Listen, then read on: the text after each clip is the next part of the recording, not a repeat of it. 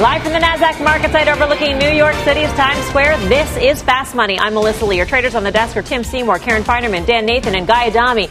Disney getting dinged. Shares tumbling after an earnings miss. The company's conference call is now underway. We will break down all the big headlines. We are also watching shares of Wynn and Match, both stocks on the move after reporting results. And we are all over today's rally. Stocks seeming to bounce back after the worst sell-off of the year. So is this an all clear? We'll debate that. But we begin with the big mover after hours. Disney's thinking after reporting an earnings miss. Let's get straight to Julia Boorstin, who's got all the details. Julia. Well, Melissa, in his comments on the call, Disney CEO Bob Iger stressing that the lower than expected results in the quarter are really the result of the big changes that he has implemented at the company, both the Fox acquisition and Disney's pivot to embrace the streaming direct-to-consumer business, which they're investing in so much right now. Now, Iger just announced that consumers will be able to subscribe to a bundle of their services for $12.99. They'll get Hulu, ESPN, and Disney+. Worth noting that's the same cost as Netflix. Take a listen to his comments here. And our results reflect our efforts to integrate the assets, businesses, and talent we acquired in order to enhance and advance our strategic transformation. Implementation of our integration plan is well underway, a complex process given the magnitude of the endeavor, and we remain confident in our ability to successfully execute our strategy. CFO Christine McCarthy is saying that the acquisition of 21st Century Fox and taking control of Hulu will have a dilutive impact on the fiscal fourth quarter of about 45 cents per share, but saying that they are still on track for that acquisition to be accretive to earnings in fiscal 2021. Iger stressing throughout his comments that the company's next leg of growth will be driven by the value of their new content library. We're also focused on leveraging Fox's vast library of great titles to further enrich the content mix on our DTC platforms. For example, reimagining Home Alone, Night at the Museum, Cheaper by the Dozen, and Diary of a Wimpy Kid for a new generation on Disney+. Now, and speaking of Disney+, the company is saying that its streaming losses will rise to $900 million in the fourth quarter. Also want to touch on the lower than expected results at Disneyland, the Anaheim park. Iger saying that there was so much concern about crowding around the launch of the Star Wars land, the Star Wars Galaxy's Edge land. That kept people away, both those crowding concerns as well as the fact that ticket prices were higher and also hotels in the region raised their prices around that launch. But he said long term they're not concerned because guest satisfaction is high, and they're looking forward to the launch of the second ride. The fact that it opened with only one ride may have also weighed on keeping those fans away. Guys, back over to you. All right, Julia, keep us posted on the conference call. Julia Boorstin in Los Angeles for us, at Disney, actually. Let's trade this. This is tough because the Fox integration makes year-on-year comparisons difficult. One area that's tough, so Studio, for instance, Avengers, which was Guy's favorite movie, was released alongside Dark Phoenix. Well, that too. Sorry. But so you had the success of Avengers, the flop of Dark Phoenix, and that makes things tough. Now, and I think the court, if this Disney Plus launch date, November 12th, I think it is, if they didn't announce that, the $12.99, the bundle, I think the stock would be down a lot more. You have to admit, the stock has traded remarkably well since the end of April. When it traded up to 140, it's basically gone sideways to slightly higher ever since, on what at least recently has been a pretty dicey tape. The problem I have continues to be, and, we can debate it, but at 22 times forward earnings with no real tremendous earnings growth, at least that I see over the next year or so, this stock is expensive. By any metric you look at, in my opinion, it's expensive up here. With that said, I never thought it'd be up here in the first place. $12.99 is the same cost as Netflix. I think it's a major competitor. The Fox content is something that's a complement to content that there's a big argument outside of studio what they're actually doing that's of value. I think maybe one of our guests who's coming on might have a view on that, so we'll leave that for him. My view is, first of all, to address Guy on the valuation, think of some other big brands out there with no growth. Think of Starbucks, think of Coke, think of Walmart. Disney's got better growth. The bottom line here is after April, you have started to be able to value this company on a different multiple. Look, streaming companies, he talked about losses and investment. Netflix doesn't make money. And look at the multiple on that company. You should not be penalizing Disney for investing in this part of their business. I don't know how many subs they're going to pick up, but at some point the street has to value this company differently at 23 times, which is a premium multiple to itself, but nowhere near the big boys. This is a $150 stock at very, I think, easy comp on 20 numbers. I think the key question here is, don't we need to give a streaming multiple for part of Disney's business at this point? And so what does that take Disney up to? I don't know. Is it already up to it already? Right? There is some streaming multiple in there already. There's no question about it. Remember how excited people got when they first announced, and it was that $7 to $6.99. That was worth a lot of money to it. I mean, I think it's Disney. It's a premier company. It's a really lumpy quarter. You never know with the merger. That gives you a lot of opportunities to kind of, I don't know, play with expenses, charges, whatever. It is a premier company, though. The only thing that's not expensive compared to is Netflix. It's not even obviously anywhere remotely close to where Netflix is trading. So I don't know. I think they get a pass. I just kind of think that if you think of Netflix with 150 plus, net subs or paid subs, and you look at their Disney's conservative guidance for their OTT service, and then you look at this bundle and you think about the things, Disney Plus, you think about ESPN, and then you think of the integration of all these assets, and then you think about all that IP that's going to be coming off of all their competitors. Right. I don't really know how you know how to value this, and I'll just make the one other point about Hulu being in that bundle. I think Hulu is the answer to how to solve for live streaming. That's the one thing that we have not seen on these platforms yet, and that's going to be really important as consumers start to cut the cord, because that will be the missing piece. It's one thing to go back for Guy to watch Avengers Endgame 6 times or something like that. It's another thing to get whatever that live content that a lot of content creators are producing that's ephemeral, and that's the world that we live in right now. So to me, that's the thing I don't think you can value. I find that bundle very, very compelling. So when you say you don't know how to value it, you're saying that it should be perhaps more valuable than we think? Yes. Okay. Yeah. And I listen, and let me tell you this. November 12th, this thing's going to launch. There's going to be a lot of analysts jumping over each other to make expectations about what they're going to do and what they're not going to do. The company's already told you that this is going to cannibalize some of that TV business. They know that. So look, if you look at those estimates, that's why it looks expensive, trading 22 times, flat EPS growth. Ultimately, you should see this thing expand as earnings, as we get more earnings visibility over the next 2 years. Let's get more reaction to Disney's results. Joining us now is longtime media executive and Fast Money friend, Tom Rogers. Always great to see you, Tom. What'd you make of the quarter so far? Well, a lot we still don't know. A lot we need to know. But this bundling thing is big news. And it really underscores what a big deal it was to do the deal with Comcast that got them the rights to do bundling. Comcast had their hands around Disney's throat. I'm still not sure why they let them off. They didn't have to do that deal so quickly. With Hulu, you mean? What's that? With Hulu. With Hulu. Yeah. But by doing this with Hulu, effectively agreeing to pay for a third of Hulu, they got rights to be able to bundle now. And with that, they can put together a much more compelling package. We don't know the rest of the story here, though.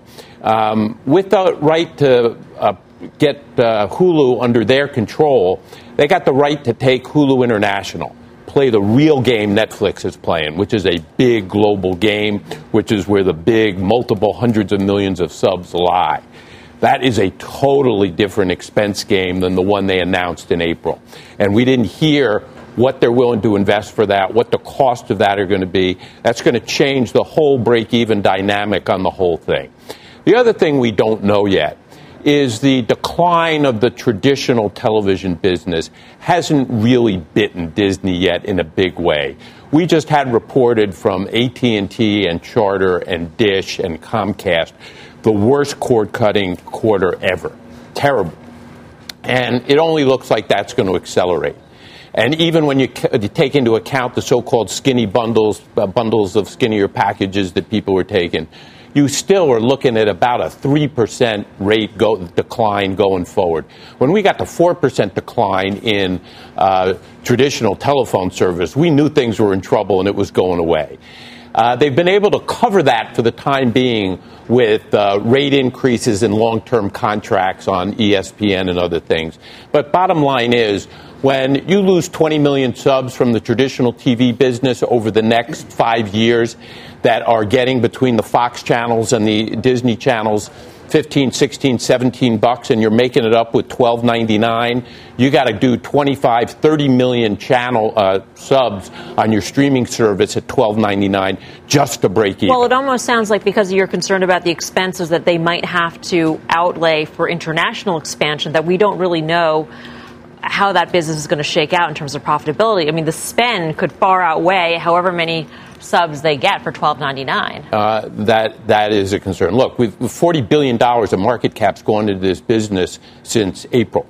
Just to put in the media world context, $40 billion of market cap, that's CBS and Viacom together, assuming they combine, plus some. So this is a lot of additional market cap with a whole bunch of questions we don't know the answer to. They're doing the right thing, right. Streaming, transforming the company, but what the downdraft is, what the real risk is, we don't know a lot yet. And their package seems extremely competitive with Netflix, at least in the pricing, in terms of what you get for that value of $12.99.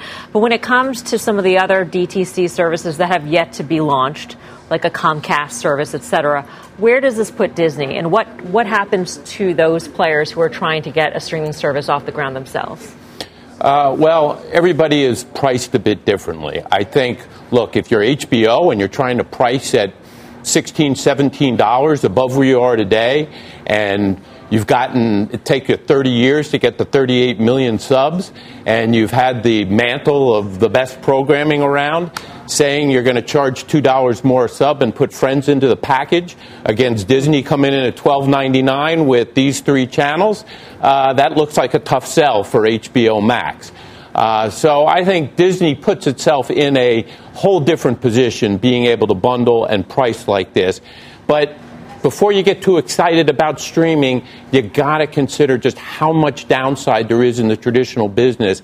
And being with ESPN and how much of the bundle is dependent on ESPN, the number of subs that come off the traditional package for cable and satellite is going to define an awful lot of the shakeout of does the growth in streaming outweigh the decline in the traditional business?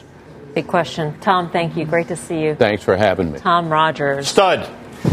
Yes. Tom Rogers, not Disney. Well, it's Disney's comments to me. He's a legend. It's like if there's a Mount Everest, like a pantheon of media and analysts, especially for us sitting here at executives. CNBC. So, with that said, I mean, Quick maybe Comcast. I know exactly what Tom's saying, but maybe Comcast crunched the numbers and say, you know what, maybe Hulu's a bit of a loss leader. Let Disney have it at a price which they got. I mean, again, I'm not trashing Disney here. I just think it's expensive, and they really have to execute on this whole streaming thing.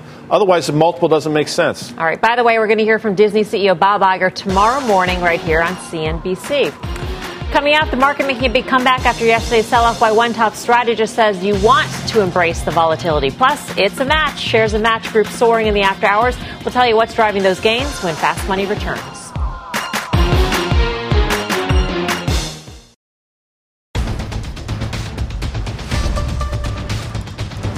Welcome back to Fast Money. Stocks rebounding today after posting their biggest losses of the year yesterday. The Dow posting a 311-point gain. So do you buy into this turnaround Tuesday, or was this one giant head fake?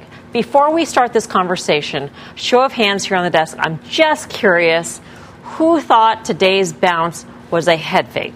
Raise your hand. Initially. Wow. Yeah. Uh-oh. In fact, let's call it temporary Tuesday. Yeah. Temporary bounce back Tuesday. Why was it so unbelievable? Well, first of all, there was nothing structural that turned. And, policymakers didn't panic. By the way, we're not even sure what policymakers can do anymore. I think there's been an appropriate slight reassessment of what the Chinese are doing with their currency. But more importantly, look at bond markets. Look at the rest of the world. Look at the deflationary spiral is with us. In other words, if you thought that the bond move was an overshoot and treasuries, and by the way, on a trading perspective, we have had moments. I've said this in the last 2 or 3 weeks. I think treasuries are overbought, but the bond market should have told you something different.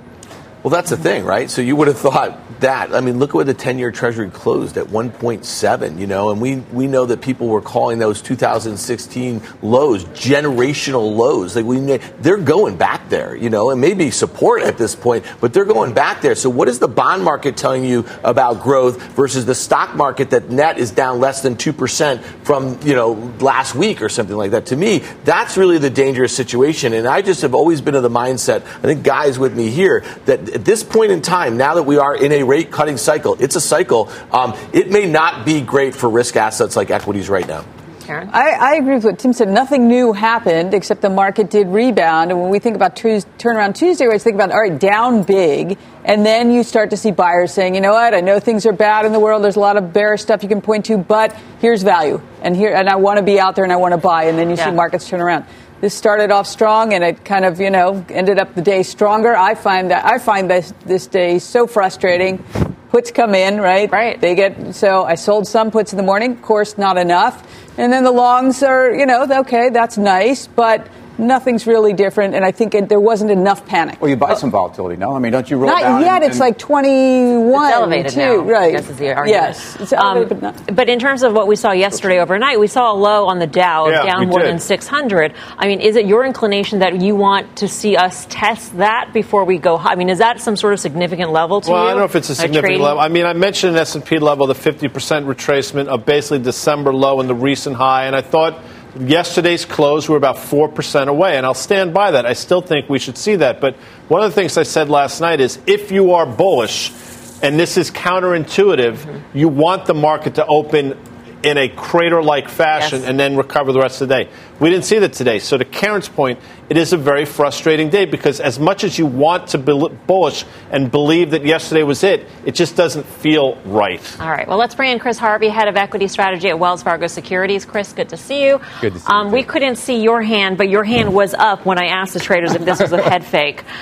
So why do you think it was a head fake? And how do you trade this sort of market where you have these down moves and then you have these bounces that you don't want to buy ultimately? So I think it was a little bit of a head fake because you're not oversold at this point in time. And what you've seen at the end of yesterday and of today, you saw passive flows come in. They ran the market up. But all the issues that we were talking about, whether it's rates, whether it's trade and tariff, whether it's the Fed, they're all still out there. And I think we just have to wash that out. And I agree with Guy. You wanted to see a down tape. You wanted to see that washed out. And then you can start to lift it going forward. We do, to Karen's point, we do find value. The yield on the S&P 500 is now above the 10-year. So every time you've seen that, longer term, there is opportunity. But in the short term, we do think that you'll probably pull back from here. In terms of sectors, though, you do like semis, and that's been one sector that has been whipped around by all of these headlines. Certainly. We've liked semis. We've liked semis on and off, and obviously trade and tariff doesn't help the situation, but we find good value there, and we think that you can still make money to the long side in the semi space. I mean, how would you characterize how you're positioned, though? I mean, I can't really figure out if you're defensive or you've got capital goods, diversified financials, food, beverage, and tobacco, and also semiconductors. It's all over the map in terms of defensive, offensive. Yeah, we're pretty well diversified. So what we say, we run a model portfolio. That model portfolio is a high-quality model portfolio, and it's quality at the right price. So we're involved in tech. We're involved in in software and financials, in consumer. But what we want to do is we want to find good balance sheets, and you can find good balance sheets in the semis, in a lot of the financials, in some of the cap goods as well. How about around the world? What do you want to only be here, or what are you thinking?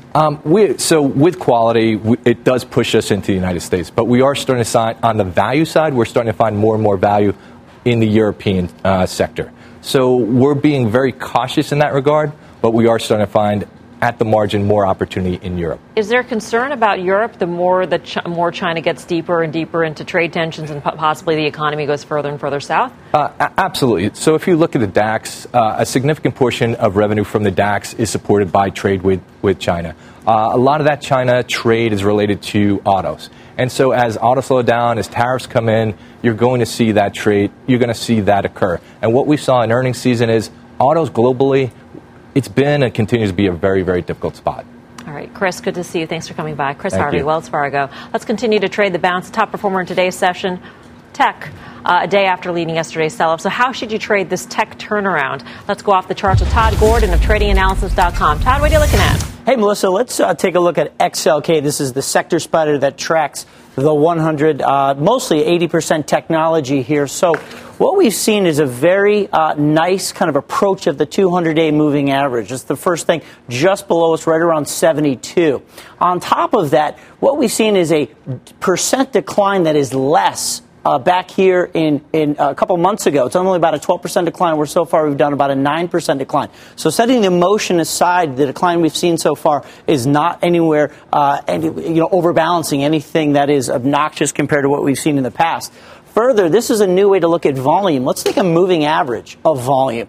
Typically on this XLK, in order to see real kind of moves in the market, we need to be averaging about 15 to 20 million shares a day. We're just starting to move up to about 10 to 12 million. I continue to need to see more volume, which I think will be hard-pressed to get in the middle of August. So far, I think in XLK, we look fairly supported. Two stocks that I like that I think held up relatively well in XLK is Adobe. As two cloud plays that I'll pull up here. If I could do my best uptrending line on the semi-log scale, we held perfectly right around 280. I think our risk is very clearly defined if, in fact, this was a tradable low. We have the 200-day that you could use as a nice stop loss there. Again, nice risk to a good reward in Adobe. Next one brought along, kind of another cloud play, staple in tech, is Microsoft. Exact same uptrend support was held. This one is getting support from the 200, or this is actually, this is the 50-day over here in Microsoft. About $130 support is found. The one stock that I would say you have to wait on, I own a half a position in Apple. I own full positions in those other two we just mentioned. Here's the deal on Apple. Same kind of analysis. We obviously made a lower high back here, but trendline support is not there. 200-day is not there. I really want to see the 186 level here start to hold in Apple. If you do break 186, there is significantly lower to go. I don't want to say it. I don't want to be taken to task on Twitter here, but there is going to be significant lows. I really want to see 186 play. So that's my kind of one waiting play. The other thing I would say is Guy mentioned the 50% retracement in the S&P. We went up from the June lows, and we just held that yesterday. Big swoosh. Closed back above the 61% retracement, which is one of those fib levels. That's at 28.40. That was a key hold. So everything looks pretty garden variety in terms of a pullback. Could get more, but so far it's nothing obsessive here, nothing excessive, I should say. All right, Todd. Thank you. Todd Gordon, tradinganalysis.com. Dan, do you like or dislike any of the stocks that Todd talked about? So I think it's really interesting. The M in MAGA, Microsoft, obviously, it's a pretty special stock relative to the other mega cap names, and it obviously has held that trend line. Interestingly, the AGA, the Alphabet, the Google, and the Apple never made new highs. They never confirmed the new highs in the S&P 500 that were made last year. I'll just step on your nicely polished toes for a second here. If you liked Alphabet after they reported a couple weeks ago, and when that stock gapped up 10%, and yesterday it filled in that entire gap, and now today it's up about a percent and a half, this is your opportunity to buy it right there, because that is great support if you believe that those fundamentals carry through for the rest of the quarter. Were you talking Brilliant, to Tim Dan. or Karen? It's a great idea. Yeah, those are my toes, right? No, her nicely posted. Oh, sorry. Yours are I don't know how you know about Tim's toes. How would you know? Up next, we are rolling the dice and swiping right. Shares a win and match, both on the move after reporting results. We are digging into those names. And later, if you're looking for yield, you're not finding it in the Treasury market, but we know where it is. We're going yield hunting. That's ahead. We are live from Times Square in New York City. Much more Fast Money right after this.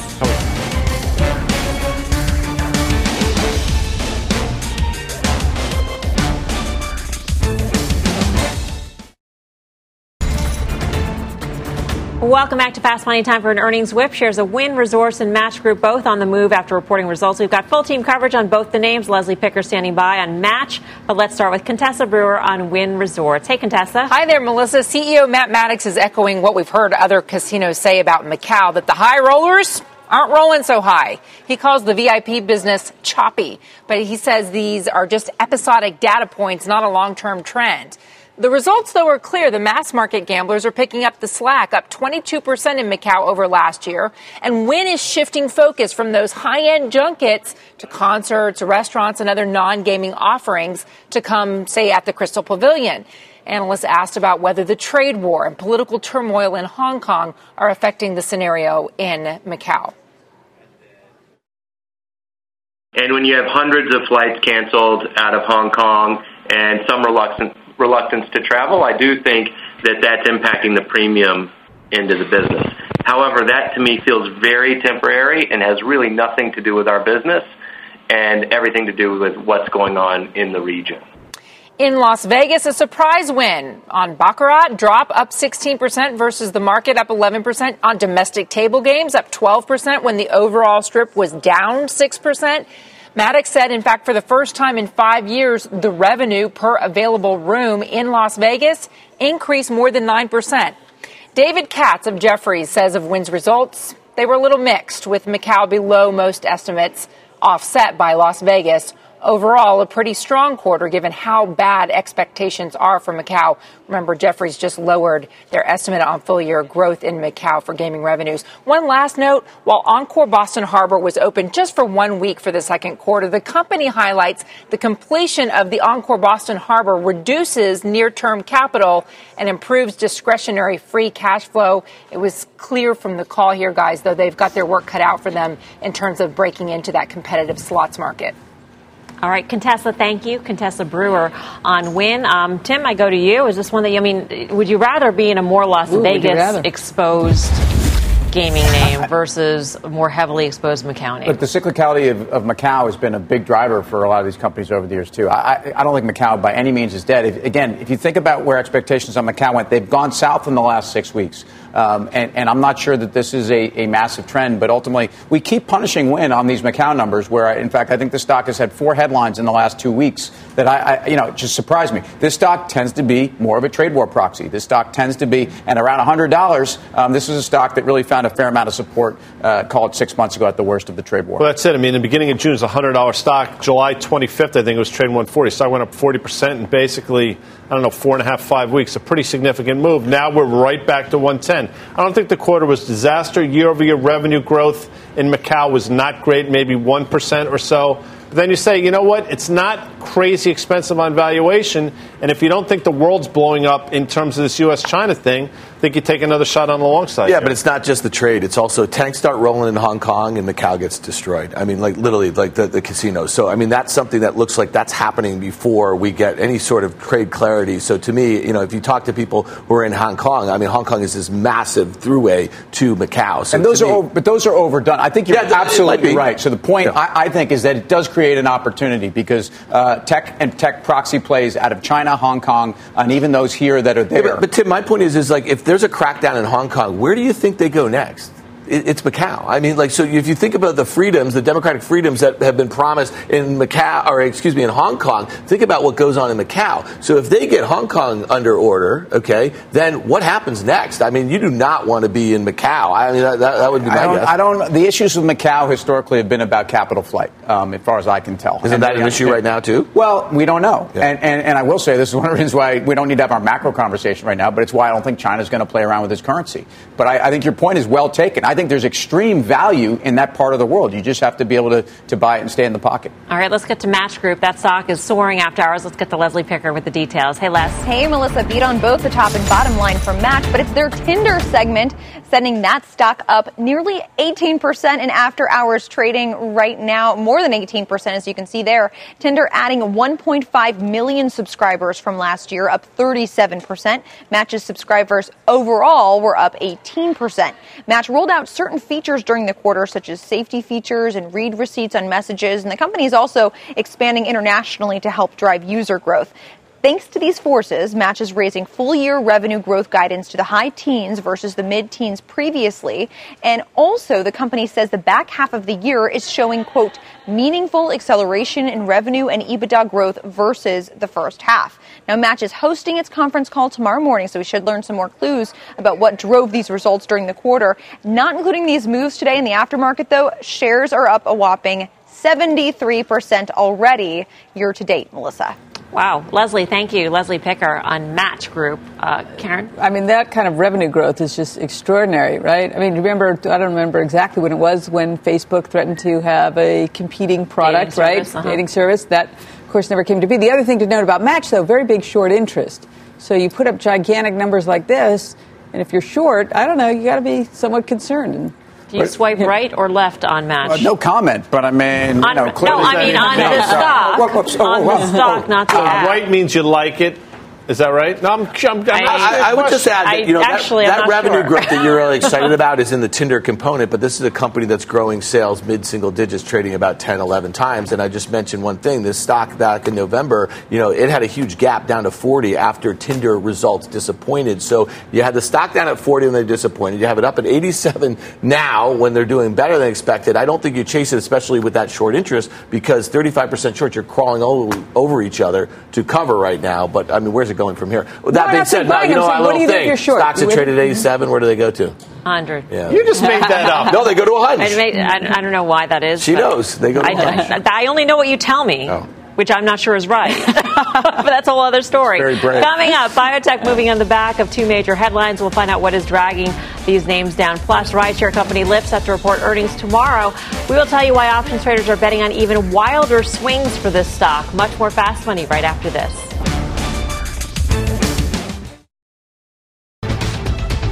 Welcome back to Fast Money. We've got a news alert on Walgreens. Leslie Picker's got the details. Leslie. Hey, Melissa. Walgreens closing about 200 locations in the United States. That represents about 2% of their U.S. stores. This announcement, they say, comes after a review of their real estate footprint. They say it should cost up to $2 billion worth of pre-tax expenditures, but 80% of that should lead to future cash expenditures. Walgreens not really moving too much in the after-hours market on this news, Melissa.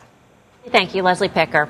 Well, drug stocks on the move today on the back of two big headlines. Meg Terrell is back at CNBC headquarters with the details behind those moves. Meg. Hey, Mel. Well, let's start with Novartis. That stock under pressure after kind of shocking revelation this afternoon from the FDA concerning the Swiss drug giant's recently approved gene therapy Zolgensma. Now, a lot of people have heard of this drug simply because of the price tag, $2 million for the one-time treatment, which is approved for the devastating childhood disease spinal muscular atrophy. Now, the FDA said today that Novartis subsidiary Avexis, which developed the drug, manipulated data in its application for Zolgensma. And what's more, that the company knew about it months before approval and didn't notify the FDA until after the drug was approved.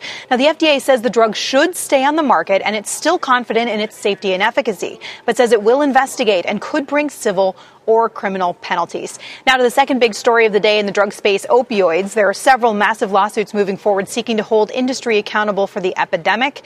And Bloomberg News reported today that drug distributors have offered to settle with state attorneys general for $10 billion. Now, the state AGs, according to the report, countered with $45 billion. Shares of those distributors, McKesson, AmerisourceBergen, and Cardinal Health, all sank today, as even the $10 billion starting point is more than investors had expected. But shares of drug companies involved in litigation, Teva, Mallinckrodt, and Endo in particular, also dropped today. Now, McKesson told us this afternoon that it has made no settlement offer, but as it does explore the possibility, it would want it to be a global one, including not just the states, but also local governments, cities, and counties. Melissa, back over to you. Meg, on Novartis, is that drop mainly because of concerns about the fallout from an investigation versus the impact on sales of the drug itself? Yes, most likely. It sounds like a situation where the quote-unquote cover-up is worse than the crime. The actual data that were manipulated don't look like they really affected a lot of what we know about the drug. It's just that this could cast doubt on all of the data that support the drug, and the FDA is going to be looking into this for a few months. Yeah, shocking that they knew for months. Meg, thank you. Yeah. Meg Terrell. Guy Adami, yes. Go to you first. MCK was cryptically a final trade recently. Yeah, and it had a monster quarter, and the stock actually did really well if you look, and now it's back down to 9 times forward earnings. Yes, is a big headline deal. I get it, but I think you buy the weakness, specifically in McKesson. I think it's just probably overdone. Quickly in Novartis, you got to bring it up. $95. Go back and look at July 2015. See where the stock topped out at. See where it topped out recently. You have tremendous headline risk here. So if you're in Novartis, I think you're taking profits. But to answer your original question, I think it's too much of McKesson to the downside. So according to J.P. Morgan, Zolgensma is about 4% of their embedded value. So, I mean, this news really almost means nothing except for it does cast some negative pall over the company. It's a coincidence. It's also interesting back to the opioid thing. Novartis is the company that did a deal with Tilray. And obviously, to the extent that if you're talking about just cannabis. Distribution deal. And again, we just talked about the distributors who have effectively been the ones that have been handing this stuff out. So cannabis and opioids is one of the reasons for being, and it's just part of the reason why people are very excited about a lot of these companies that have huge valuations. Well, excited because they think that cannabis is an answer in some part to the opioid epidemic. Yes, and I to me, there's no question about the efficacy of integrative medicine and how it's actually made progress. But this is not, I think, a place where the big pharma is ready to go just yet. But they're just waiting on a legal framework, because if you don't think that these guys don't want to be in a place where they're actually helping an epidemic that they've helped to create, I think In terms of the proposed or the reported settlement of $10 billion for all those companies for state lawsuits, though, that's their opening. I mean, if that report is right, that's their opening salvo, and that was more than expected. Right. I mean, this seems like one of those situations where you've got all this headline risk, and there's no way of handicapping what the outcome is. So even though, today, I don't know, maybe it's overdone a little bit, but that's a big bid-ask spread, right? 10 to bid 10 at 45. Although if they were to have some global settlement, some clarity, clarity is really valuable. Certainty is very valuable, but we're far from that, it seems. All right, coming up, shares of Lyft going on a wild ride since its IPO. We'll tell you how the options market is playing Lyft ahead of tomorrow's earnings. Plus, we're going yield hunting, where you can still find yield as treasuries rally. Much more fast money right after this. Welcome back to Fast Money. Lyft shares missing out on today's rally. The company gearing up for results after tomorrow's close. So what can you expect when it reports? Dan Nathan has the options action, Dan. Yeah, so this one's a tough one. The company went public just a few months ago. They had one quarter out of the gate. The stock traded down about 11% after those results. But the options market is implying about a 10% move in either direction. That's about $6.50. That's a pretty hefty implied move for a stock with such little history here. Look at that. That's the one, or the chart since the IPO. It's traded within a range of 78 on the upside right after the IPO, 48 to the downside. The average price has basically been $61 or so. It's trading a little bit below that. So obviously some support here. There's the price of options, implied volatility. That's why that implied move is so high, because they're obviously pretty expensive here. I would expect that to come in afterwards. So if you're long this stock and you're thinking about that $72 IPO price where you might have bought shares on the deal, the idea of selling calls against your long stock to add some yield above where the stock is trading makes a lot of sense, because if that stock moves less than the implied movement and you've sold out of the money calls, the option prices are going to come in and you're going to take in that premium. So to me, there's a lot of call or option selling opportunities against long stock here. There are a lot of questions here in terms of the executive departures recently. John McNeil, the COO, the CMO left at the end of the second quarter. Why are these guys leaving after the IPO? That would concern me, which is why I would think if these options come to fruition, it probably favors the downside. But, you're probably flipping a coin. But if you made me play the game, which we'd love to play the game. Would you rather? I'd rather play it from the short side here in earnings. Oh, would you rather on the same stock, short side or long side? That's a different game. What do you mean it's a different game? That's what we do all day. We buy and we sell it. It's not really a game. Anyway, we don't have to play. Nothing has to be a game. But you could make that on position, but you could make the argument. Sometimes you have executives that are like, just stay till the IPO gets done, right? We don't want to ruffle any feathers. We're this far along. We got to just stay till it gets done. So that happens. A lot of these executives have been there and monetized and are on to the next conquest. So, to be clear, to expect, unless you're the CEO, unless you're somebody that's really been your baby and your vision, these departures shouldn't be, a reason for. I would just be concerned that this is a company that I think is still working through these types of events. And frankly, I think there's some potential for disappointment on the announcements. I don't know. I have to chase it. In this kind of market environment where volatility is expected, do you want to be in this kind of stock? Ho, ho, ho, ho, ho. Why is that such a tough question? It's because I was not prepared for that question. Really? Why not? I think if you're at the $100 table, we were talking about win before, and you really feel like gambling, I think this is a stock. If you want to play from the short side into earnings, the answer is yes, given this environment and given the fact that I think the market's a little rich here. So yes, you do. Can I play? Yes, play. I would say no in this environment. Anything that trades at a ridiculous multiple, right, where it's all about money, it doesn't make money, right? No, thank you. All right. For more options action, be sure to catch our full show Friday, 5:30 p.m. Eastern Time, and take a look at the Cramer Cam. Jim is sitting down with the Etsy CEO. Be sure to catch that interview coming up at the top of the hour. We're live at the NASDAQ in Times Square. Much more fast money still ahead.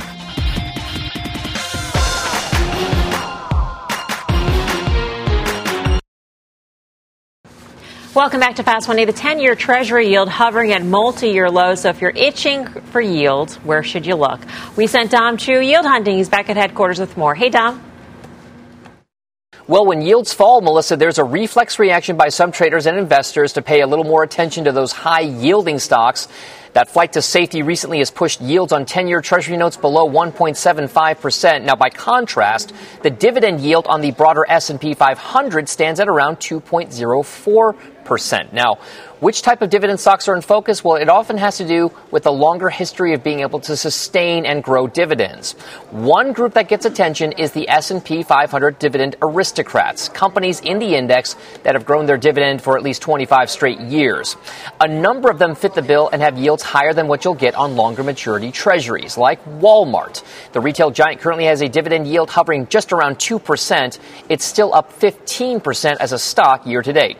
Coca-Cola is another stock in that mix as well. The dividend yield there is over 3% at this stage. It's got a year-to-date gain of around 10%.